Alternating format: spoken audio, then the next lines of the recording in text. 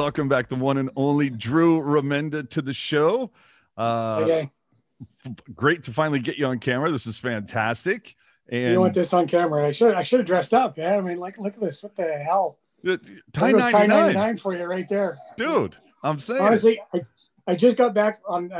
I'm not sounding, I just got back from the gym. Seriously, I did. I showered though, so I did do that for you. But, it's just this has been this is the lockdown outfit right here. Gotta sweats. Like it. The big decision of the day: which sweats am I wearing today? So the comfy ones or the more comfortable ones? Or the more comfy ones, or the dress sweats. Yes. Well, do I understand it? Congrats, Arnodder. Are you become a pop recently? Yeah, I'm a pop. I'm a grandpa. I am a grandpa. My daughter Jordan had a baby November 12th. Her name is Rosalind Ella Crimson Sauve. She is the reason Crimson is because Jordan's a fan of the Alabama Crimson Tide. So that's why she's got that. Ella was Jordan's great grandmother's name. Oh. And Rosalind is one of her favorite characters in literature. Oh. So I call her my little rosebud. She's like, I'm grandpa, so she's absolutely perfect. I am smitten. I am head over heels. It's this, like my dad used to say, if I would have known grandkids were so much fun, I would have had them first. So that's she's great, and Jordan's great, and it's the one thing out of this year has been my little rosebud, and so Grandpa's pretty happy about that. Pretty happy indeed. That's so great. Congratulations, man. Thanks, buddy. Thanks. After 6 years of doing color commentary for the Oilers, it was recently announced that you are a free agent. Nice way to put it. Right. And, when it was reported a couple days ago, Sharks fans on social media get all excited because I'm sure you're aware Jamie Baker stepped away, a little bit ago from the broadcast. And so everybody's going, oh, bring back Drew, #bring back Drew. I've never seen a broadcaster or coach more beloved after being away for this many years. Well, that's because if I was there for that long, they probably wouldn't be said. They'd probably say, get rid of Drew. There's nowhere else, but I have been blessed by being a member of the San Jose Sharks, first as a coach, then as a broadcaster, for so many reasons. I'll try not to get emotional because the one thing when I talk about the Sharks, it does get me emotional. But first off, the people I worked for, from George Kingston and Bob Murdoch and Jack Farrar and Dean Lombardi to Doug Wilson and Malcolm Bordelon, Greg Jameson, the people I worked with, the people I worked with are, as corny as the cliche as it sounds, they're family. I could go on with Rosemary and Mary Grace and Randy and Danny and Bakes and Frankie Albin and Sean Madison. I mean, the people that I got to work with, and everybody in the office, Mike Hollywood, I absolutely, AJ, adore these people. Absolutely love these people. Scotty Emmert's in there and just so many great people in that organization. But that's what makes organizations wonderful. That's what makes them great. The people make organizations. The people make a team. The people make your workplace special.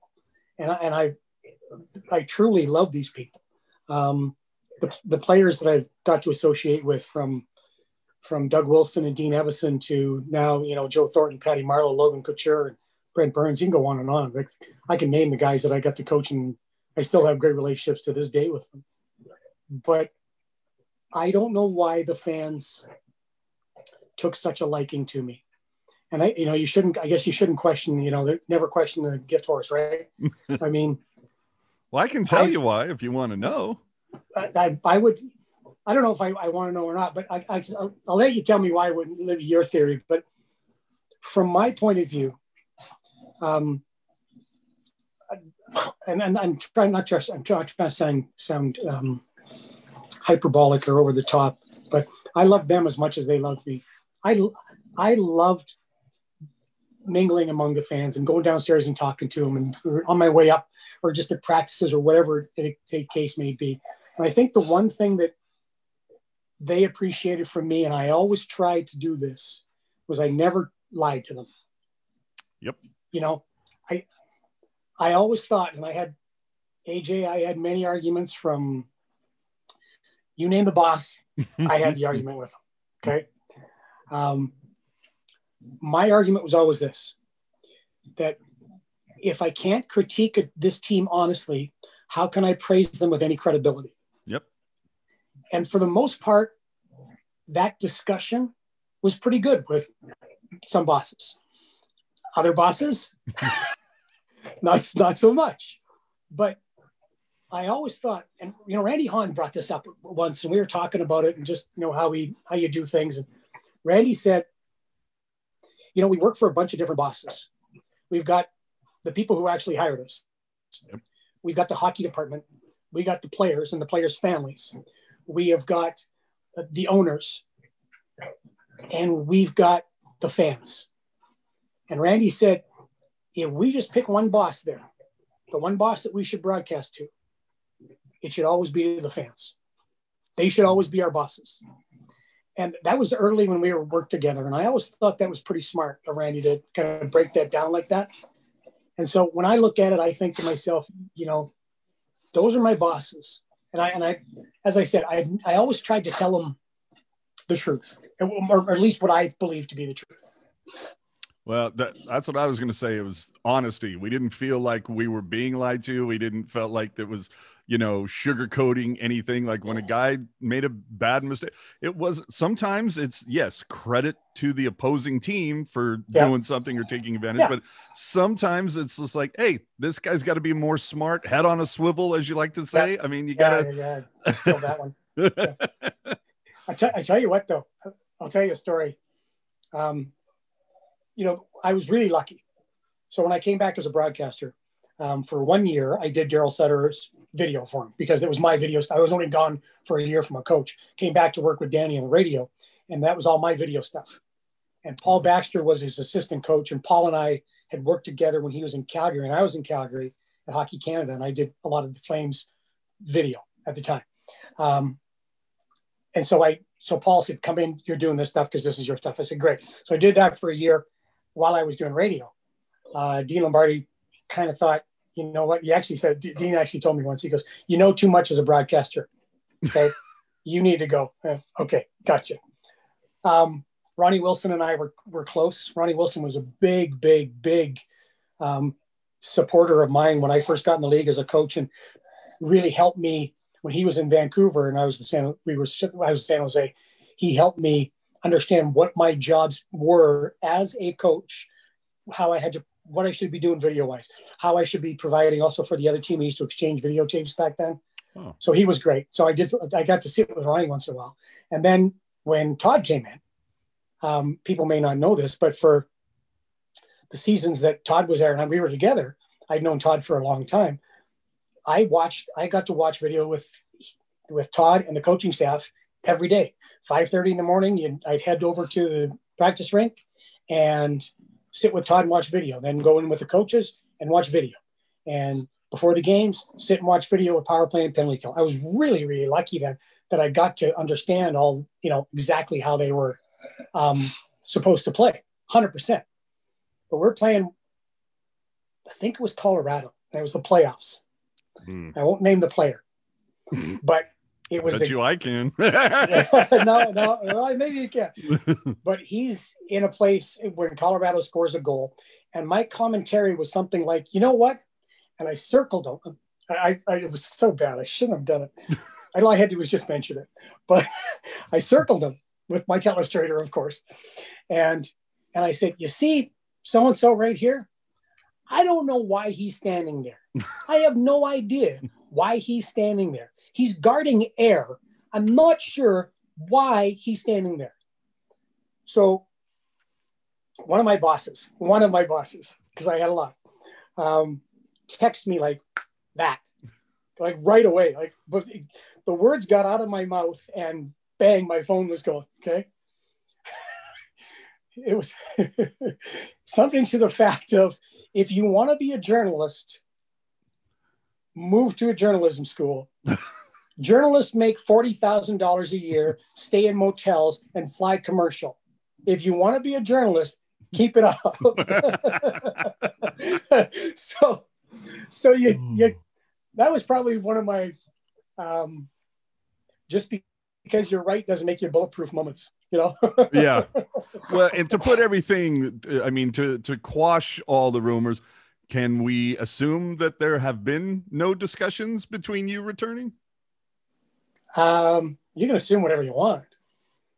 Well, I'm not assuming that. I'm just asking. Everybody's, saying, is he going to come back? Is he going to come back? And it's kind of like, well, we got to ask, The Sharks are dealing with a lot right now. They're dealing with a ton of trying to put a team on the ice in Arizona.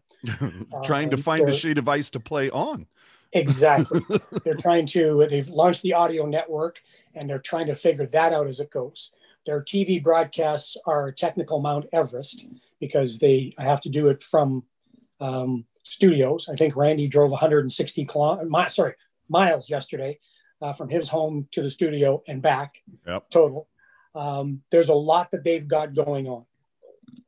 I will say this, and this is the only thing I'll say, is that if they phoned and made an offer to me to do something just like this remotely, I'd jump at it in a minute. Like if there was conversations, I would say that I have been very, very, very lucky to have people in San Jose always have my back and think of me. So, but they've got a lot on their plate. They've got a lot on their plate right now. I'll just say that. Okay. Was that evasive enough? Yeah, I think so. Good, I mean, maybe we have another hockey night in Canada season or something, and then if we're lucky, next October we got another tight shot of you going, "I'm back."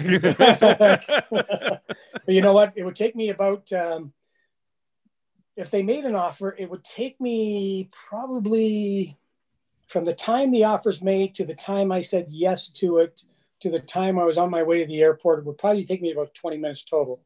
Oh, wait, I got to pack all my suits, maybe 25. So right. But it would be a dream come true, AJ, to come back. I'll just say that. And throw how much I love it there, and like I've expressed to you all the reasons why.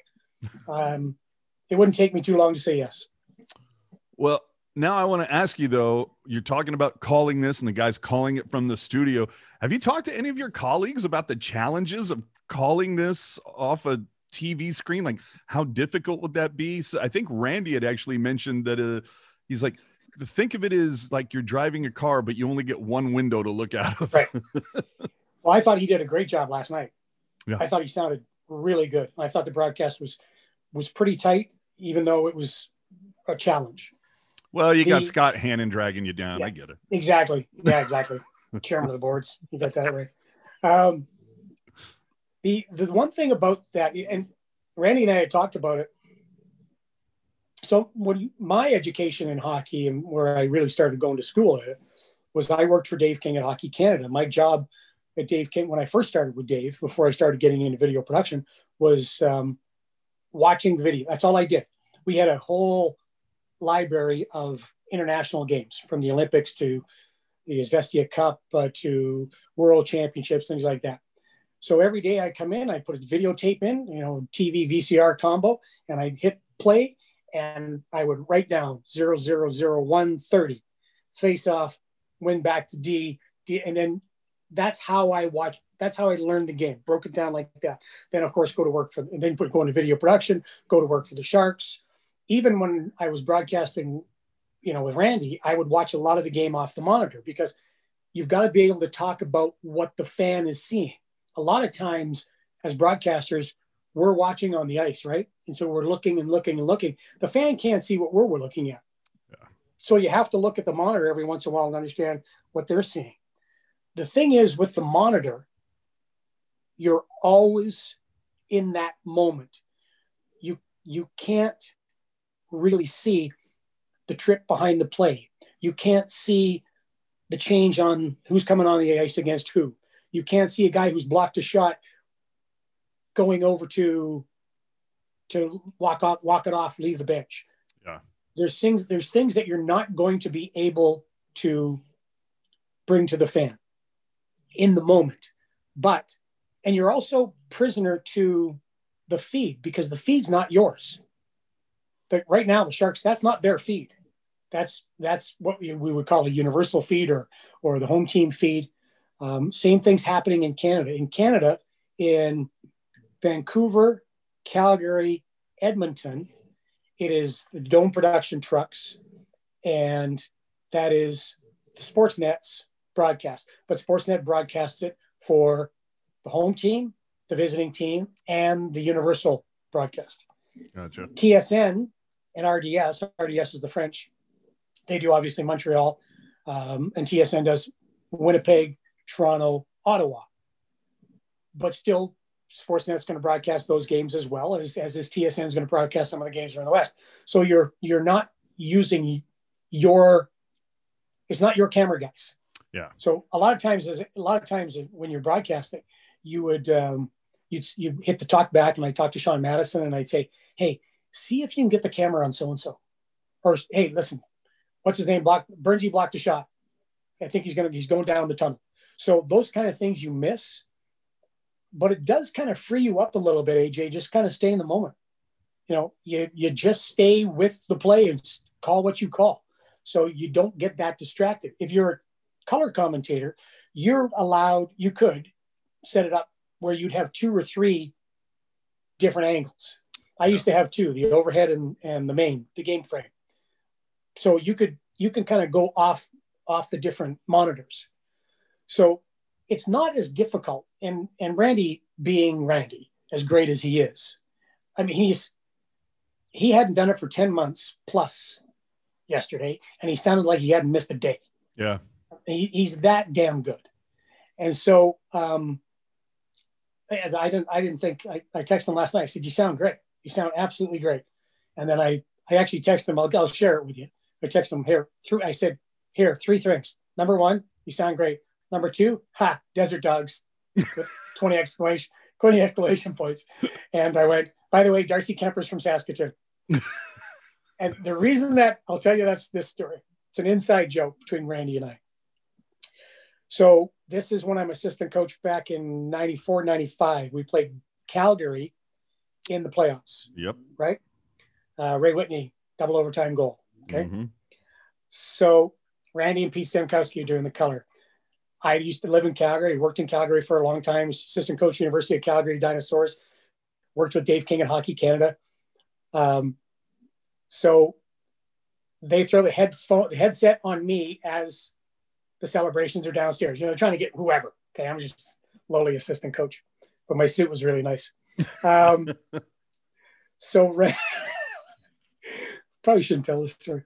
Randy says to me, he goes, Drew, this must be a big thrill for you, being that you're from Calgary and all, that you come back and beat this team. And I went, well, actually, Randy, I lived in Calgary, but I'm not from Calgary. I'm from Saskatoon. And I said, I'm from Saskatoon, Saskatchewan. And he goes, you can hear him just play along, idiot, right? So he asked me another question. I answered the question, blah, blah, blah. He comes on the bus or the plane, or after we meet each other after, and he walks by me and he goes, hey, Drew. Yeah. Can I swear? Absolutely. Okay. He goes, Drew. Yeah. And he goes, nobody gives a fuck where you're from.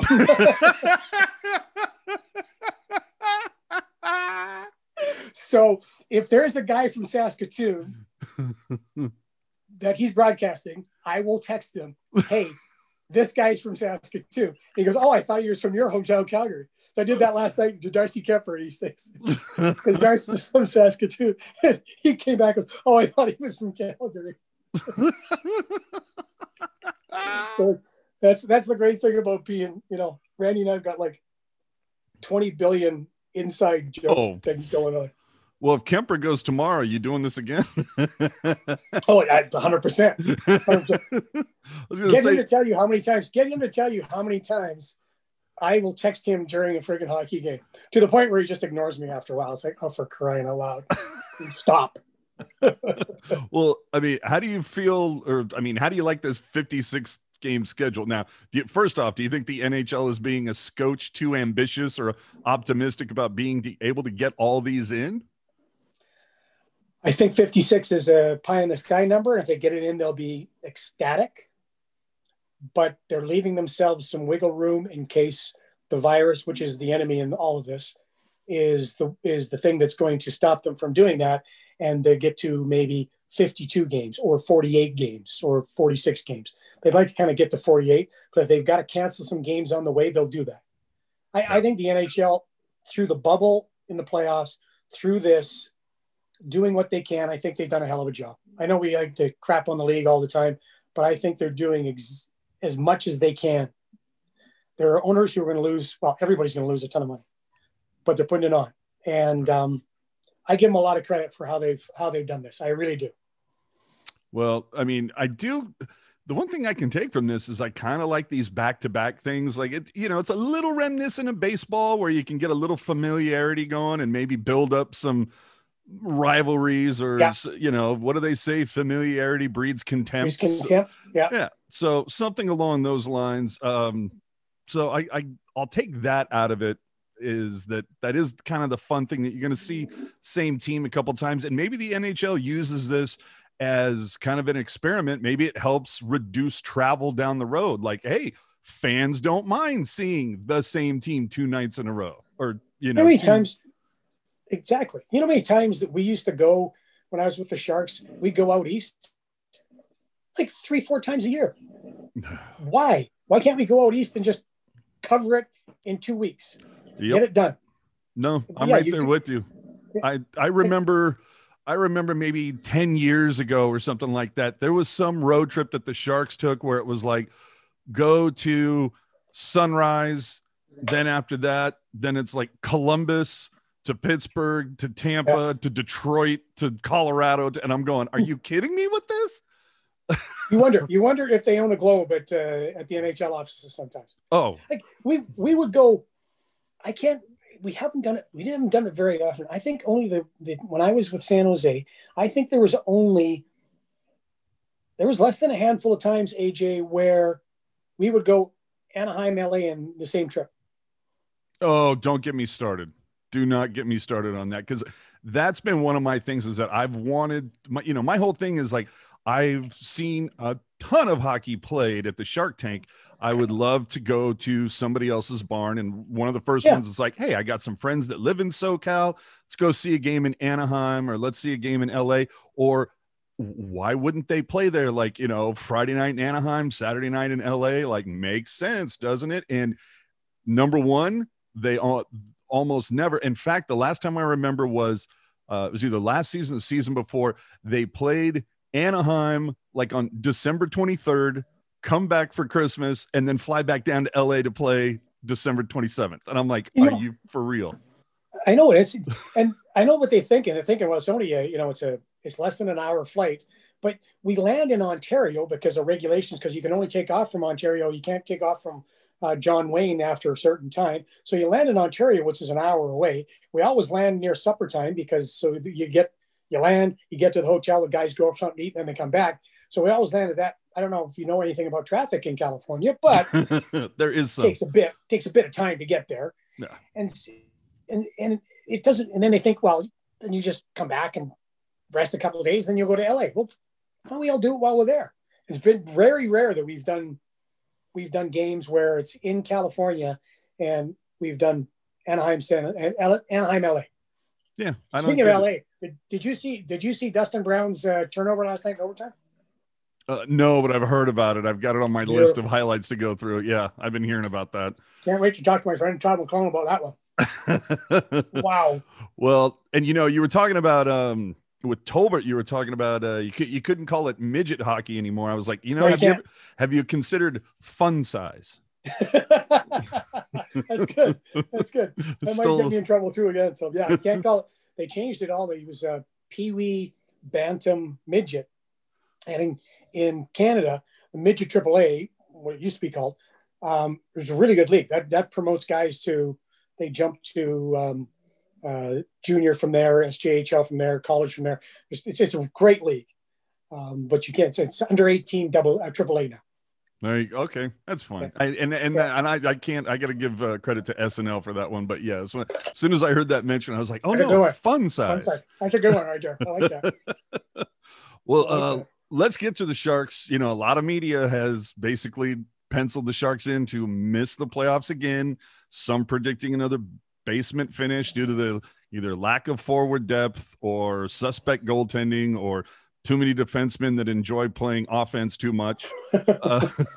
And, you know, finishing 28th in goals for, 28th in goals against. How do you think Boughner's going to turn this around when it sounds like it's going to be a dogfight for the 4th spot after Colorado, St. Louis, and Vegas, you know? Exactly. Play like they did last night for the most part. I thought that was the most controlled defensive game that I've seen Brent Burns play in a long, long time. Marc-Edouard Vlasic was back to being Marc-Edouard Vlasic last night. He was such a workhorse and so good defensively. I thought they were really strong in their zone for the most part, and they spent an abundance of time in their zone. There was the quickness of the Arizona Coyotes that put them on their heels. First period, I thought they looked really good, the Sharks. I thought they dictated play. I thought their pace was good. But the second and third, they were second for especially. Third, it kind of bounced back and forth. But over the fifth, they spent too much time in their zone. But in that, they were really good in their zone. They were in good position. They worked hard. They were physical. Sometimes when you punt, you got to punt. You just have to punt. And they got it out. But I thought defensively, they were really quite good, quite strong. Erik Karlsson needs to be stronger in front of the net. You can't be standing behind Phil Kessel on that tying goal. And the second goal, dancing between everybody. Can't remember who scored it, but that's got to be cleaned up. But it's game one with short training camp with 0 exhibition games, zero preseason games. Yeah. But they've got to understand that they're going to win games 3-2. They're going to win games with good power play, which looks sharp yesterday. Yep. They're going to win games by protecting the puck, being smart, and being really tough in their own zone and being tough defensively. Now, being good defensively doesn't mean you are just going to play in your own zone all the time. It means when you don't have the puck, you're in the right position, you don't cheat offensively, and you don't gamble. You weigh your risks and reward. And I thought, for most part yesterday, they did that. I thought they were pretty strong doing it. You got to hand it to a couple of things. You got to hand it to Evander Kane with all that he's gone through in the public eye, which, listen, I know it, Evander's a very polarizing figure. I know, I get that. But, and you can talk, I know, I especially here in Canada, and here in Canada, you're looking at this, people are saying and on and on. First off, we don't live in his shoes. We haven't walked a mile in his shoes. We don't know what it's like. I know that there's some expenses that he had that were frivolous and just basically dumb. There were some situations that maybe got out of his control. But you go through money problems no matter how much you make. We live within our means. And you go through all of that, usually in private. Yes. Even though bankruptcy is a matter of public record, but usually it's in private. There are times you look in the mirror and you're ashamed of what you've done. You're ashamed of the situation you put yourself and your family in, and you feel guilty. You feel bad. You feel awful about it. I can't imagine how you'd feel when it's on every sports website and almost every news website in North America. Mm-hmm. To me, that is torturous. I can't imagine how Evander felt, the embarrassment that he must have felt there. And then he's a pro and plays the game like he played last night. Tell you what, I'd be giving that guy a big pat in the back going, way to go, big man, because you showed what you're made of right there. I feel for him. I know it's a lot of money. I get all that, but I feel bad for him. But yesterday I thought, that's a statement, ladies and gentlemen. that's a statement about this guy and what kind of professional he is. Well, and it's not as if Kane is the first pro athlete to have financial troubles. All right. Okay. Name a boxer. Yeah. Name a fighter. Mike Tyson's one comes to mind. I was reading something the other day. I think it was 60% of NBA players after they finish playing experience money difficulties, and over 76% of NFL players. The numbers might be, but it's over 70% of NFL, over 60% of NBA. There's been NHL guys that have got in trouble. It's more money, more problems, man. Absolutely. So, but anyway, I thought Kane played terrific yesterday. I thought Hurdle was good. I liked that whole Noah line. Grador. John Leonard, Hurdle. Wasn't he nice Kane? to watch? Man, well, you see him coming. You see him coming to camp, and they were already talking about Donato, top 6 guy, and what. He was good too, though. Yeah, but it took Leonard about 2 days, and all of a sudden he started accelerating up the ladder there. Yeah. By the way, Logan Couture, what a sick pair of mitts on that boy. Eh? Like nothing. That was like butter. It was almost like cheating, that goal. Upstairs, back in. You didn't even smile. Donato or Logan, both of those were just like nothing to it. Oh, I think they've been I think they've been working on that in the off season. You should. You're better. I tell you what, though, I think that they overall, they're not like I said to Tony Tolbert came here. They're not the sexy team anymore. They're not going to get into track meets. When they get in the track meets, they're going to be in trouble. And Bob Bugner, who is an outstanding coach, I know I say that about a lot of coaches, but he is. You look at his record. You look at his record in junior; is phenomenal. I think the only coach you haven't said that about is you. Yeah, because I was part of the coaching staff that lost 100 games quicker than everybody history in the National Hockey League. You don't get many coaching jobs after that, big boy. But you get a pin with your face on it. Hey, look at that, eh? Wow. I got more wrinkles in my bulldog for the Randy and Drew set. Gotta have them. And Randy's like Doug Wilson. You know what? I'm sure both of them have a portrait in their attic somewhere that ages and they don't. Like, honest them. Let it go, man. Randy. I love Randy to death, and I love Doug too. But when I look at them, they make me mad. Because look at this. Like, what happened? I apologize. I apologize to my wife every day. I just look at her and go, "I'm sorry. I'm sorry, babe." Like that's. Well, I guess you got to go deliver cupcakes during the off season, and then that helps. Is that what that happens? Well, that's what Randy was doing this off season. So yeah, well, I thought, like, honestly, I'm looking at my face right now and going, you should turn why did we do Zoom? Why didn't we just do the phone? Look, like, why would I put that face on? Oh my God. How did you feel when everything went HD? Oh my God. Do you ever watch Family Guy? Oh, absolutely. Yeah. So remember when they were watching, I think it was Fox News. They were watching Fox News, and then they went to HD, and all of a sudden, no, we won't talk about that. Okay. Anyway, that's how I felt. I was when I was at Sportsnet. So when I went to the panel in Sportsnet with Gene Principe, which I love doing because it allowed me time to break down the game, on and on. But the thing on TV, what they do is they just hit you with light. Okay, that's all they do. It's just bang. Okay. Honestly. So I would look like Powder from that movie, 1985. Yeah, I know. That's how I looked, right? So I said to the guys, I said, guys, please. And the guy, lighting guys are great, right? But we need more lights. I said, no, we don't. We don't. Please darken it up, man. Please just turn one side off. And I thankfully I was able to expense the makeup, but oh my gosh, it's just. Lyndon Byers once said, remember Lyndon Byers played for the Sharks way back in the first year? Oh, LB, former Boston Bruin guy. Yeah, I loved LB, great guy. I walked in the dressing room once, and I'd always been a guy who was, could dress well, obviously. I walk in Navy. I remember what I was wearing: Navy double-breasted Armani tie, white shirt, got the puff, the pocket square going, shiny blue shoes. I walk in and LB goes, Drew, man, you look good. I said, thanks, man. He goes, from the chin down. I'm telling you, man, NHL has the best chirps ever.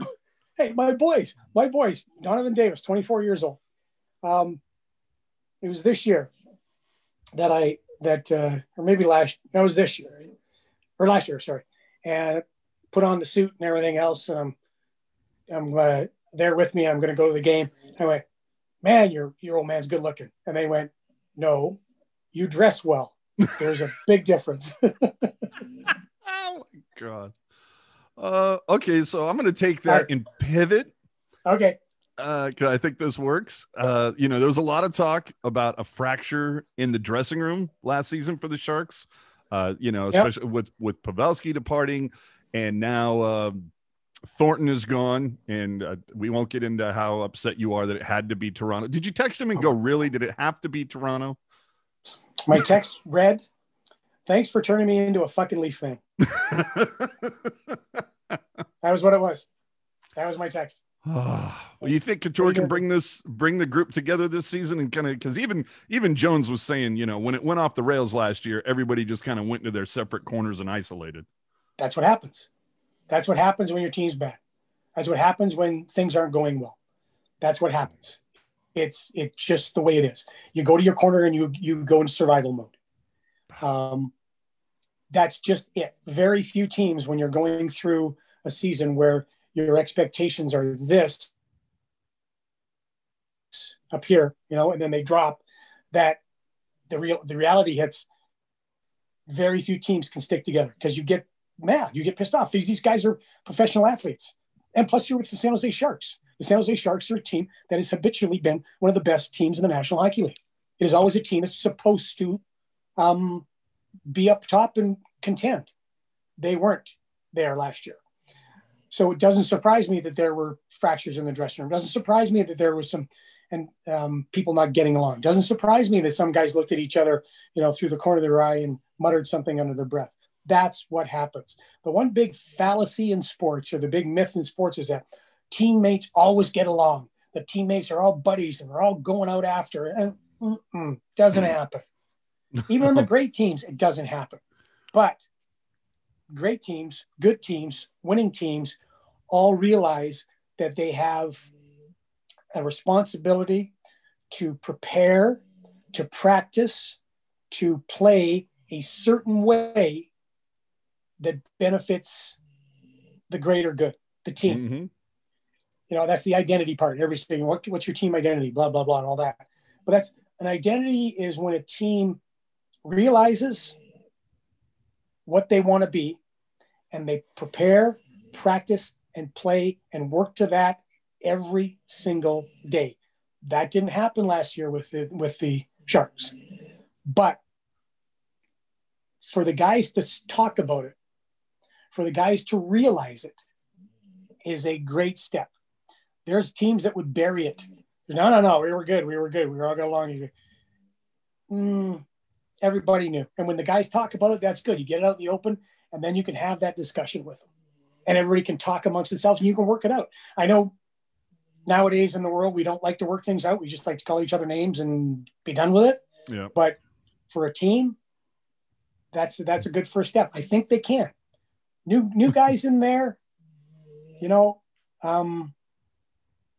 new coach, an attitude of, like you said, writers, so-called experts saying maybe 28th place, they're lucky if they'll win 10 games or whatever you want to talk about. That's a powerful motivator, AJ. That's a powerful motivator that, go ahead, tell me I can't do it. I was going to say, I remember an awful lot of writers saying that about what I want to say, maybe like about April 8th of 1994, a lot of them saying, yeah, Detroit's going to win the Stanley Cup this year. So we kept, I don't remember who the writers were, but, they had the playoff predictions in 93 or 94. And one writer said the Detroit Red Wings will beat San Jose so badly they'll win it in 3. Oldie but goodie. We literally had a billboard. We literally had bulletin board for that. We took every prediction and we didn't put it up with the players. We just put it in the coach's room and put it up. And we had every prediction up there. And Kevin Constantine would remind us every day. He'd read one every day. Hey, remember this one? Read it. He's like, oh yeah, okay. Oh yeah, okay. And, you know, the guys already knew. The players knew. You know, Detroit finished, 35 points ahead of us that year? Something like that. Yeah. It's pretty significant. Awesome. Game 1, we win. Game 2, we don't. Game 3, 4, or I can't remember what it is. Anyway, we go back there and we're up 3-2. And Detroit knew they were in it then. I'll tell you that. So it's a powerful motivator when people say you can't do it. Well, you know, it's funny you bring up the part of, you know, sometimes people, fans think that all the players are they're all buddy, they're hanging, because, and to a certain extent, you kind of understand why when you're seeing a player put something on Instagram or whatever, and it's a photo of all the guys at his house for a Super Bowl party or a Christmas party. And so it kind of pushes that, you know, that kind of mental picture. But I'll tell you, I talked to John Scott a few months back, and I said, you know, look, a lot of people, when you were here with San Jose, it was you were here to protect the next generation, the guys that were coming up, the Tommy Wingles, the Hurdles that were coming up. That was your gig. I'm like, is there anybody on this team that you're just like, I don't give a shit if someone beats the hell out of that guy. Fuck him. I don't like him. I'm not protecting him. You know, I'm like, was there ever a day where you just like, oh God, fuck Adam Burrish? And he was like, yeah, I absolutely believe that. Without a doubt. Yes. I was not his fan. There's times that, yeah, absolutely. There's times that happens in every team. There's absolutely times. I'm trying to think about the one good thing about those years that I was coaching is that we had such a tight group, man. They were such good guys. We had Link though. I mean, Link was always a guy you went, what's he going to do today? I can't think of anybody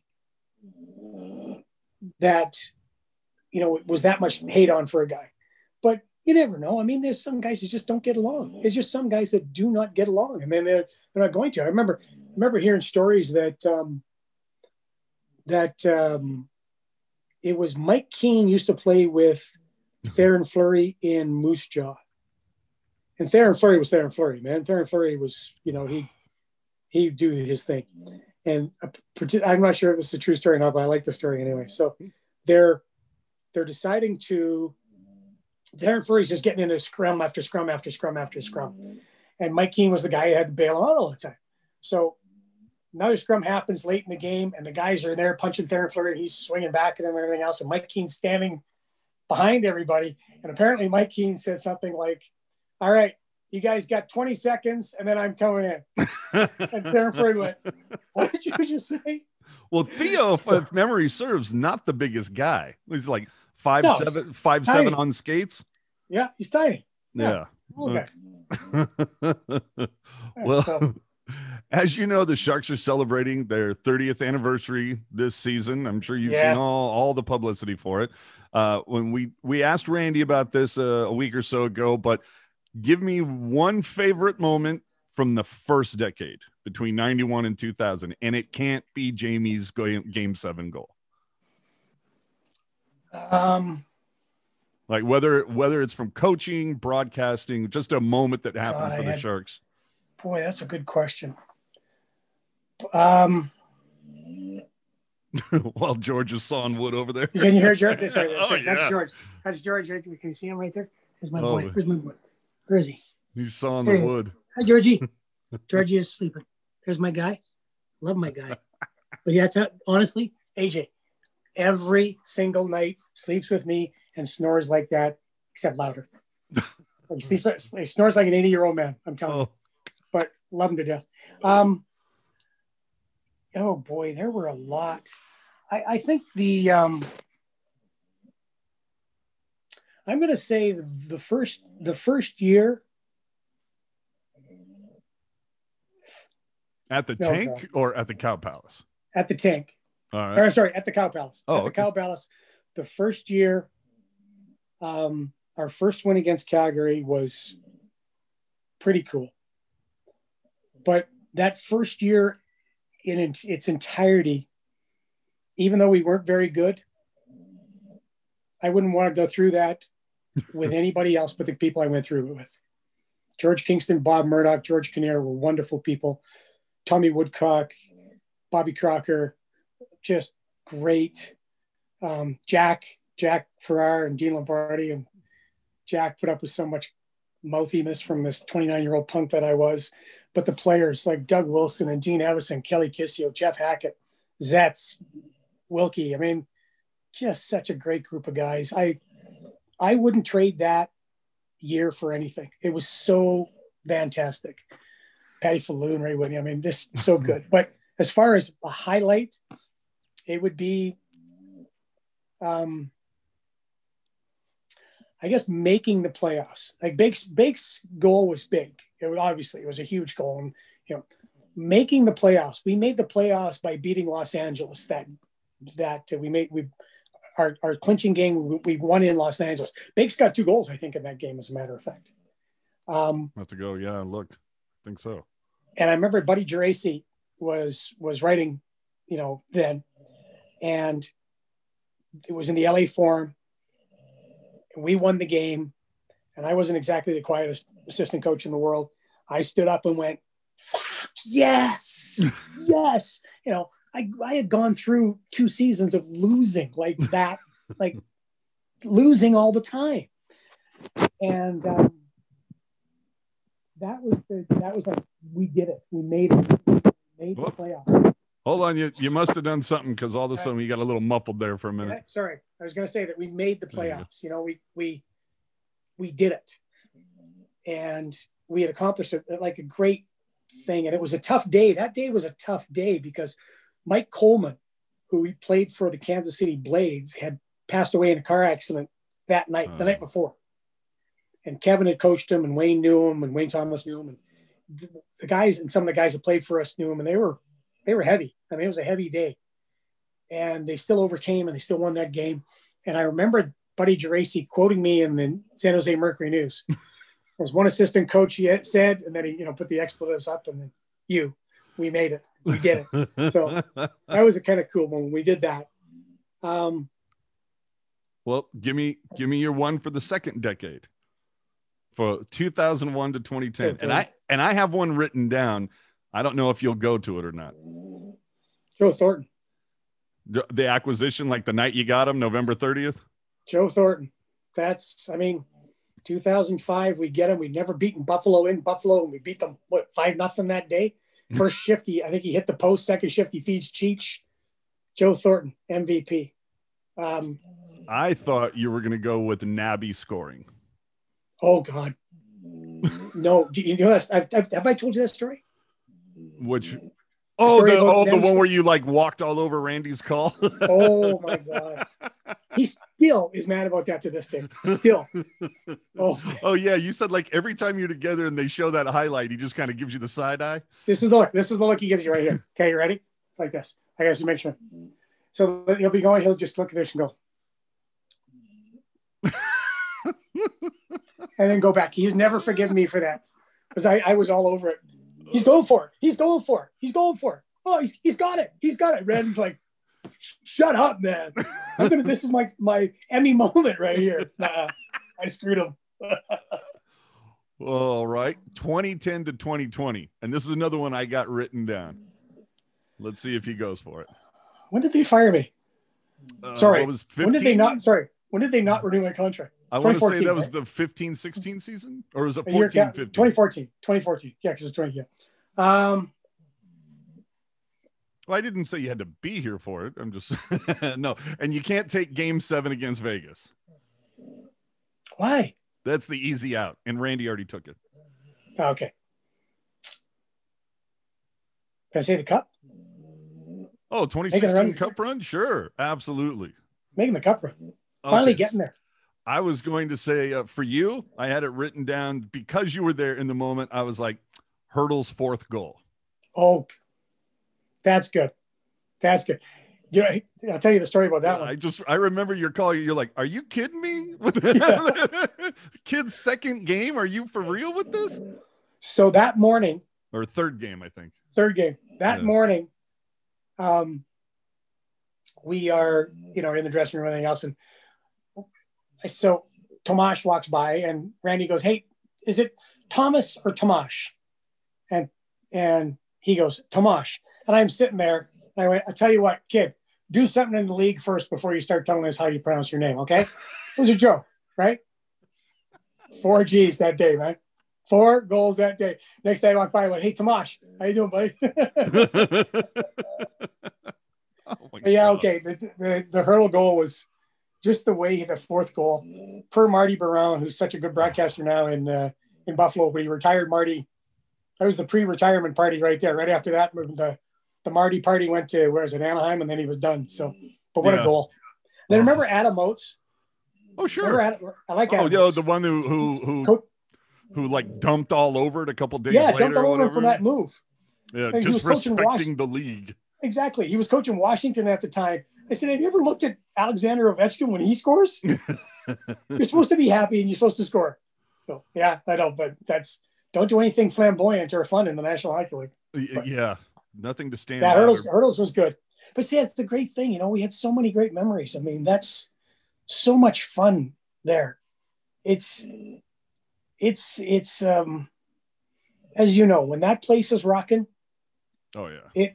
It was fun when I was coaching that third year or first year in the tank is, I'll tell you 2 stories about that. So the first game, the big shark head, okay, come down and we're the coaches, we get introduced, and Kevin Constantine was, he was serious business.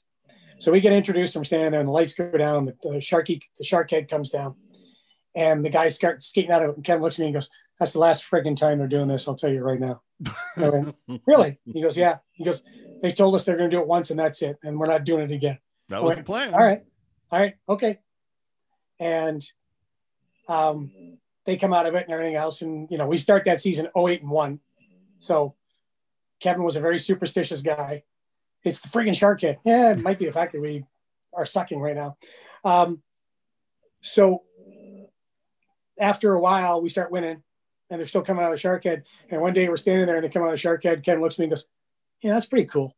All right. Yeah, I know. That's pretty cool. So that stayed right here. But I would, he was doing videotape back then. So I would be upstairs. We had 3 or 4 VCRs going at the same time. So I'd start them just before I went upstairs and I'd have a stopwatch. So I'd be upstairs. I could look at the stopwatch and it'd be the same as the videotape downstairs. I'd mark it. So if we came down between the periods, we could see what we needed to see and when we needed to see it. So every time I start them, "George, somebody's home." So stop, George, I'm talking to AJ.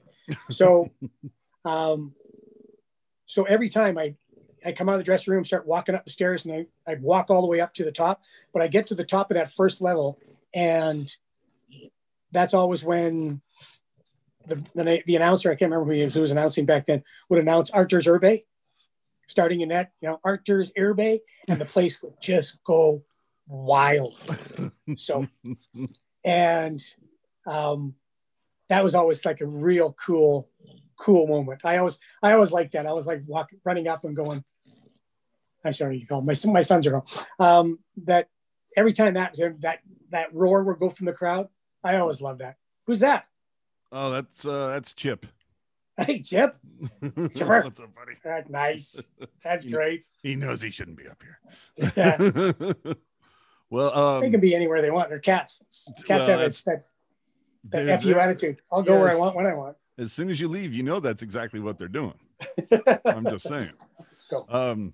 So finally, let's end on a quick quiz, right? Oh my gosh. Okay. By the time Patrick Marleau breaks Gordie Howe's record, how many styles of Sharks jerseys will he have worn?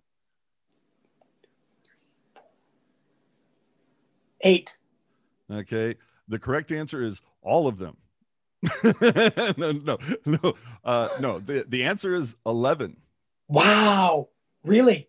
Yeah, you think about there's the first, the Cow Yeah. Palace era, then the second generation that they did, then the next Right. wave Reebok, the current Adidas, but then you've got 3 black jerseys that you have to 3 throw black in there. jerseys. Then there's the Stadium Series, the All this, I forgot the Stadium Series. right, the retro reverse, and 2 heritage jerseys. Wow.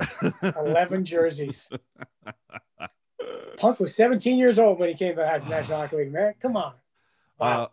More favorite show to do, Drew's Clues or Sharks Late Night Confidential? Drew's Clues, because it featured me more than Randy and Brody. More fun to hang out with on a road trip, Ruzi or Han? Han. Love Danny, but no. First off, if you ask those guys, I'm a ghost on the road. Absolute ghost. Randy used to say he's a rumor on the road, Drew. I get to the hotel, I go for my walk. I go for my workout. I've got 2 places that I eat. That's Panda Express and Chipotle. That's it. And then go find my Pepsis. And then, a lot of times I watch video with the coaches in the hotel too.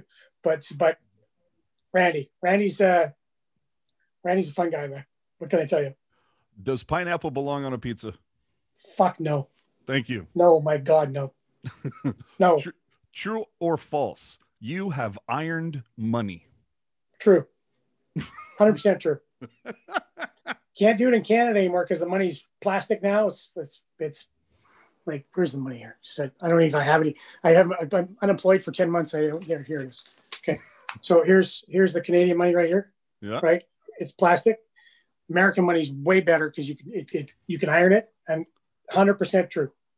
No, Brody. 100% true. I was talking to Brody a couple of weeks ago, and he said, "I kid you not, I've seen the guy iron money." Honestly, AJ, iron everything. Yeah, no. I take my iron on the road with me. Are you ironing shoes? I did iron a pair of shoes once. It's not a lie. Because they were getting wrinkled on top, and I didn't like it, and so I contrived a way to press the shoes. That's not a lie. The only thing I haven't ironed is my face, but there's a lot of times I think about it. Just put it on low, maybe put a towel there, and then just iron the hell out of that crease right there. Well, with Marleau on, set to break Howe's record this season, like what's a good moment for you that you just kind of like always think about, like whether it was coming through in the clutch against Detroit in the playoffs and he's got like a bloody, he's bleeding on his face, or just any of the number of times, because the guy has gotten a rap for being inconsistent throughout a lot of his career. A lot of people dumped on him for a long time. Look at his numbers. Right? The fire burns pretty hot down below that surface. I'll tell you that right now. This is a personal one for me with Patty because he's a great guy from Saskatchewan. He was in his rookie year, and we were doing the broadcasting. Remember, we used to broadcast down low in that position. Yeah, okay? What was it, 115 or 215 front row? Great broadcast location. And this may have been the last time that Patty sat out in a game, but he was sitting up in the press box. And during the game, I'm standing there, and we're sitting there with Danny, and we're broadcasting the game. All of a sudden, I'm feeling like, why am I hot, and why am I feeling like there's a lot of light on me? Patty was up in the roost, shone the spotlight on me. Like Patty Marleau was like Mr. Serious, right? The guy is a total pro. He's shining the spotlight on me. I turn to look up, and he's, hey, I'm up here. It's like, man, come on, stop doing that. And so that's a personal moment for me. It's just kind of like Patty's fun side. But for me, I think against Detroit, that he was Patty Marleau back then. There's so many great memories of Patty. What was it, 856 straight game yesterday, and he's going to be 1,700. But Patty, to me, is just the total pro. So I love the kid, and well, he's not a kid anymore. But for me, I think that against Detroit in the playoffs, when Patty just kind of went, all right, here, everybody, this is what I can do. So are you saying for 2 years he also made you a fucking Maple Leaf fan? Yeah, it's funny. You know what I said to him? He comes to Edmonton, and he's standing out as I'm walking back to my apartment downtown. He's out in the corner, and I run into him and say, "Hey, how you doing?" He's standing with Marner and Matthews. Okay, and I looked at him and I said, "You know what? I've seen more articles about you in the 4 months you've been a Maple Leaf than I did in the 15 years that you were a freaking San Jose Shark."